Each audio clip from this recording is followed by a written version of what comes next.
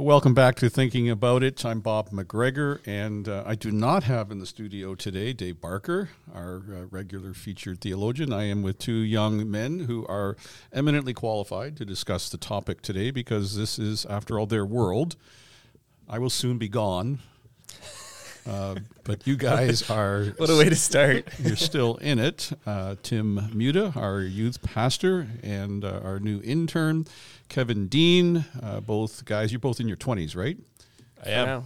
So today we're talking about the idea that I've heard about many times before in different words, postmodern, post-Christian era. How does that affect the way the church goes about its business? Like, we have a work to do in our community. We can't ignore it.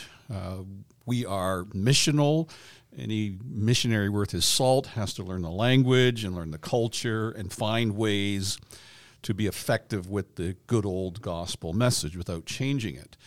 Well, this idea, and I've just read this from a conference that was offered on evangelism, and the point is that it's worse now, right? I hear that a lot every year. It's always getting worse. It's never getting better. But the idea is that you cannot make any assumption that, whereas in the past people had a yearning for what they didn't know, they were aware of the God-shaped vacuum that they were trying to fill with all kinds of things. This person argues that nobody's looking for transcendent reality anymore, that the default narrative of our culture, of our age, and quite happily so, is rank secularism. That's the religion, that's the default, into which everything else fits, or onto which everything else fits. So they say today theology must come to grips with a radical and pervasive secularity that makes speaking of God at all increasingly strange, even quaint, and must come to grips with the fact that the effects of secularism affect in profoundly corrupting ways even those who profess religious belief. The challenge of how we might speak God's word today is real, serious, and not for the weak of heart. So, I mean, how bad is it? Do we really need to become anthropologists, examining our culture? Because if we don't, we won't be effective with the gospel. Can a Billy Graham or Martin Lloyd-Jones, someone from the past, can they get up in our culture and preach the word of God and expect fruit, even though they have no idea of the culture they're speaking to? What do you guys think about that? There's a lot there. Just jump in. Well, I think that someone like Billy Graham would have to take different things for granted than he did. I think if you listen to Billy Graham, he will often, he usually talks about the cross. He loves to preach from John 3 especially, and he'll talk about the significance of the cross, but he takes it for granted that the people listening understand who Jesus was and what happened on the cross.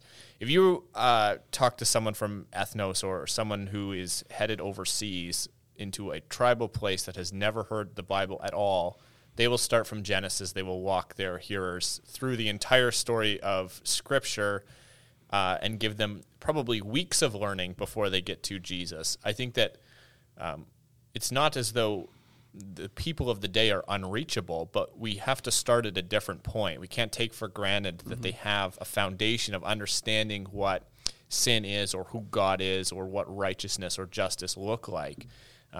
We have to begin with an earlier foundation than we used to have to start with. Is that any different than a foundation that is secular? Most of the foundations that we deal with historically have a religious taint. Undertone. There's a religious idea, right? There's this recognition that there's a spirit world. I got to get right with it, and you get a lot of weird religions out of that. And in the first century, Paul spoke to a religious world, but this author would say Paul would have a real hard time in our day.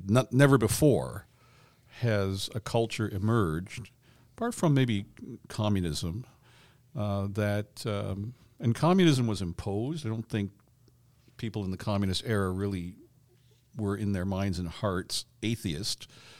But this particular article says that we are, and that's a deal breaker, and Paul would have to adjust to that somehow. Yeah, I think it's definitely a different landscape and a different picture. I even think, back to the biblical picture of baptism, and baptism wasn't a new thing that Christians were doing.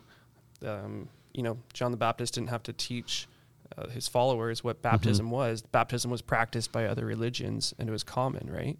But you take a high school student today who's never walked in the doors of a church, they're, so taken back by baptism, and they have so many questions about it. And I think that's what we've noticed in our students is the types of questions that they're asking are a lot more basic than we've gotten in the past. Like what? Now you're and these are Christian kids. Yeah. Right?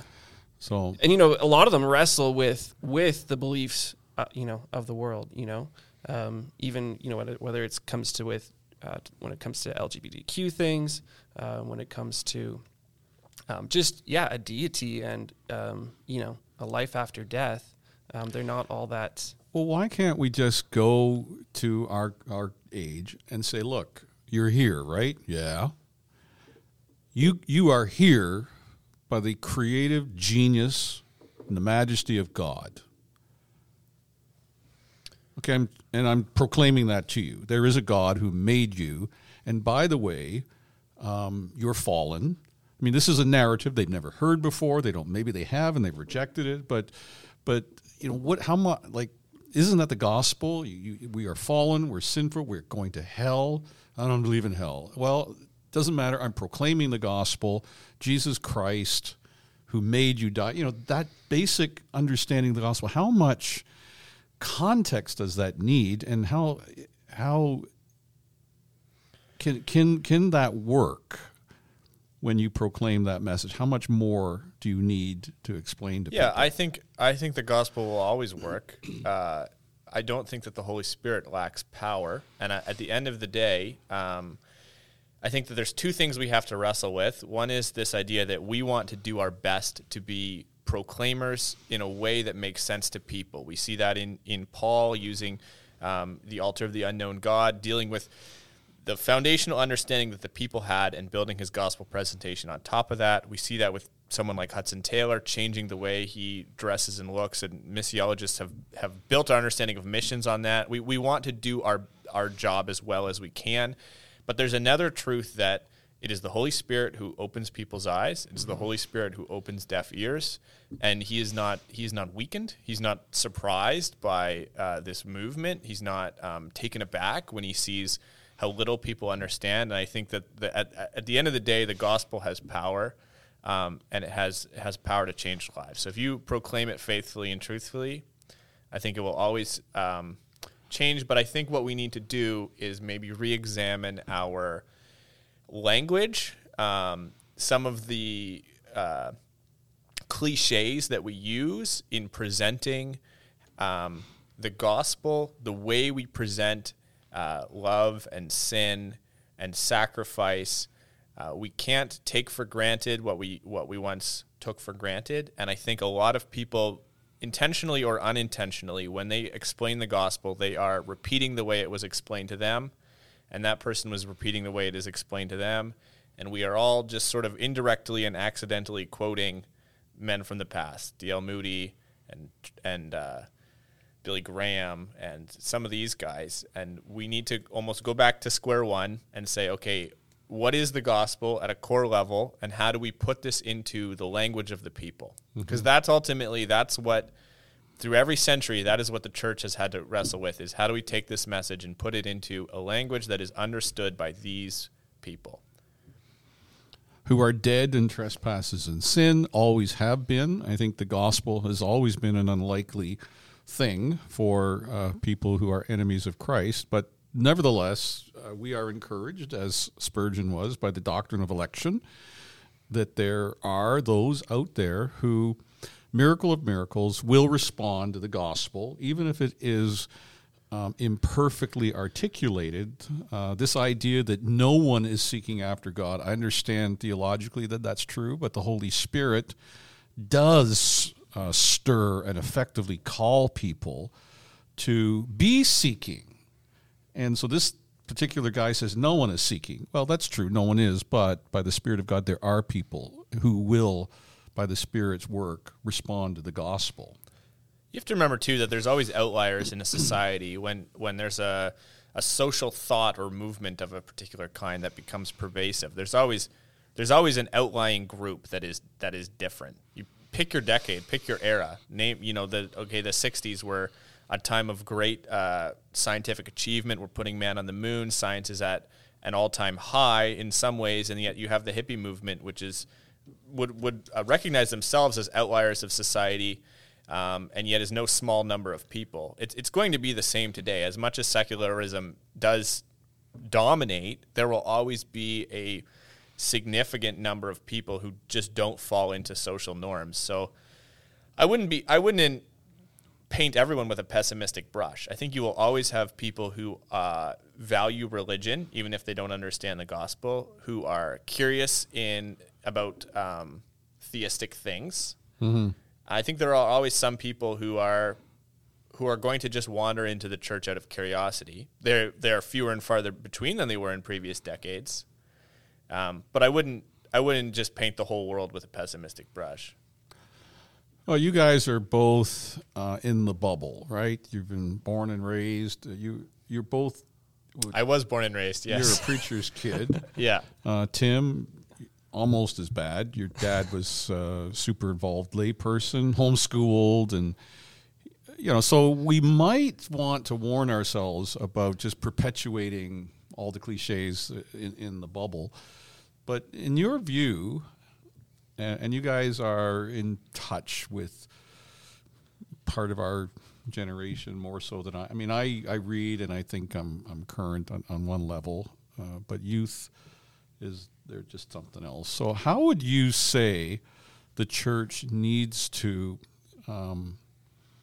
deal with this, with our young generation, to proclaim the gospel fearlessly, but not to be stupid? What are the barriers that we've constructed that are in the way of proclaiming the gospel? How can we, like the men of Issachar, know our times well enough to go about the work of the Lord? Are there some obvious things that you guys can think of? Yeah, I think like we've been talking about, we need to know our culture well, and we need to know, especially our young people, the lies that they're being told, what they're hearing, what they're being influenced by, and also what our society has told us about the church too. I think is big. Like right now, even with the Truth and Reconciliation journey of the Catholic Church, and First Nations and all that, and the schools, it's put a bad name on even the evangelical church, and we had ties in that too. I don't want to remove the evangelical church from that. But I think even, I'm a Christian, I go to church, even that as a starting point is way different now and has different social understandings of, what used to be seen as probably, churches were generally people who were good and did good things. That's not the case anymore. So if you start from there, you're already off on a bad foot, right? Mm-hmm. And so it's understanding, what culture is saying about Christians, what culture is saying about the church, but not taking, the gospel out of. I hear other people say, well, we need to, be careful and just build relationships and come alongside these people and encourage them. And I'd say that's a part of it, but the gospel, you still have to be rooted in the gospel. Mm-hmm. You still have to be rooted in truth and love that Jesus offers. It's different from the world. We have to be honest about sin and, what we need to do to deal with the problem of sin in our lives and the effects that has on our lives. But I think a big thing is knowing where and what they're influenced by. And being aware of that, acknowledging that. What happened? It's 15 minutes. You guys have run the clock out. So We're long-winded men. we are going to have to call it there. We hope that we've created some thoughtfulness and some encouragement that the gospel works. The Holy Spirit is at work. We don't have to find a golden key to unlock our culture. Just be faithful, prayerful, love people, find ways to communicate in language they understand, the truth of the gospel, and I suspect that there will be the guarantee of fruit. So until next time, I am Bob McGregor here with Kevin Dean. And Tim Muda. and we'll see you next time. Thank you for thinking about it with us.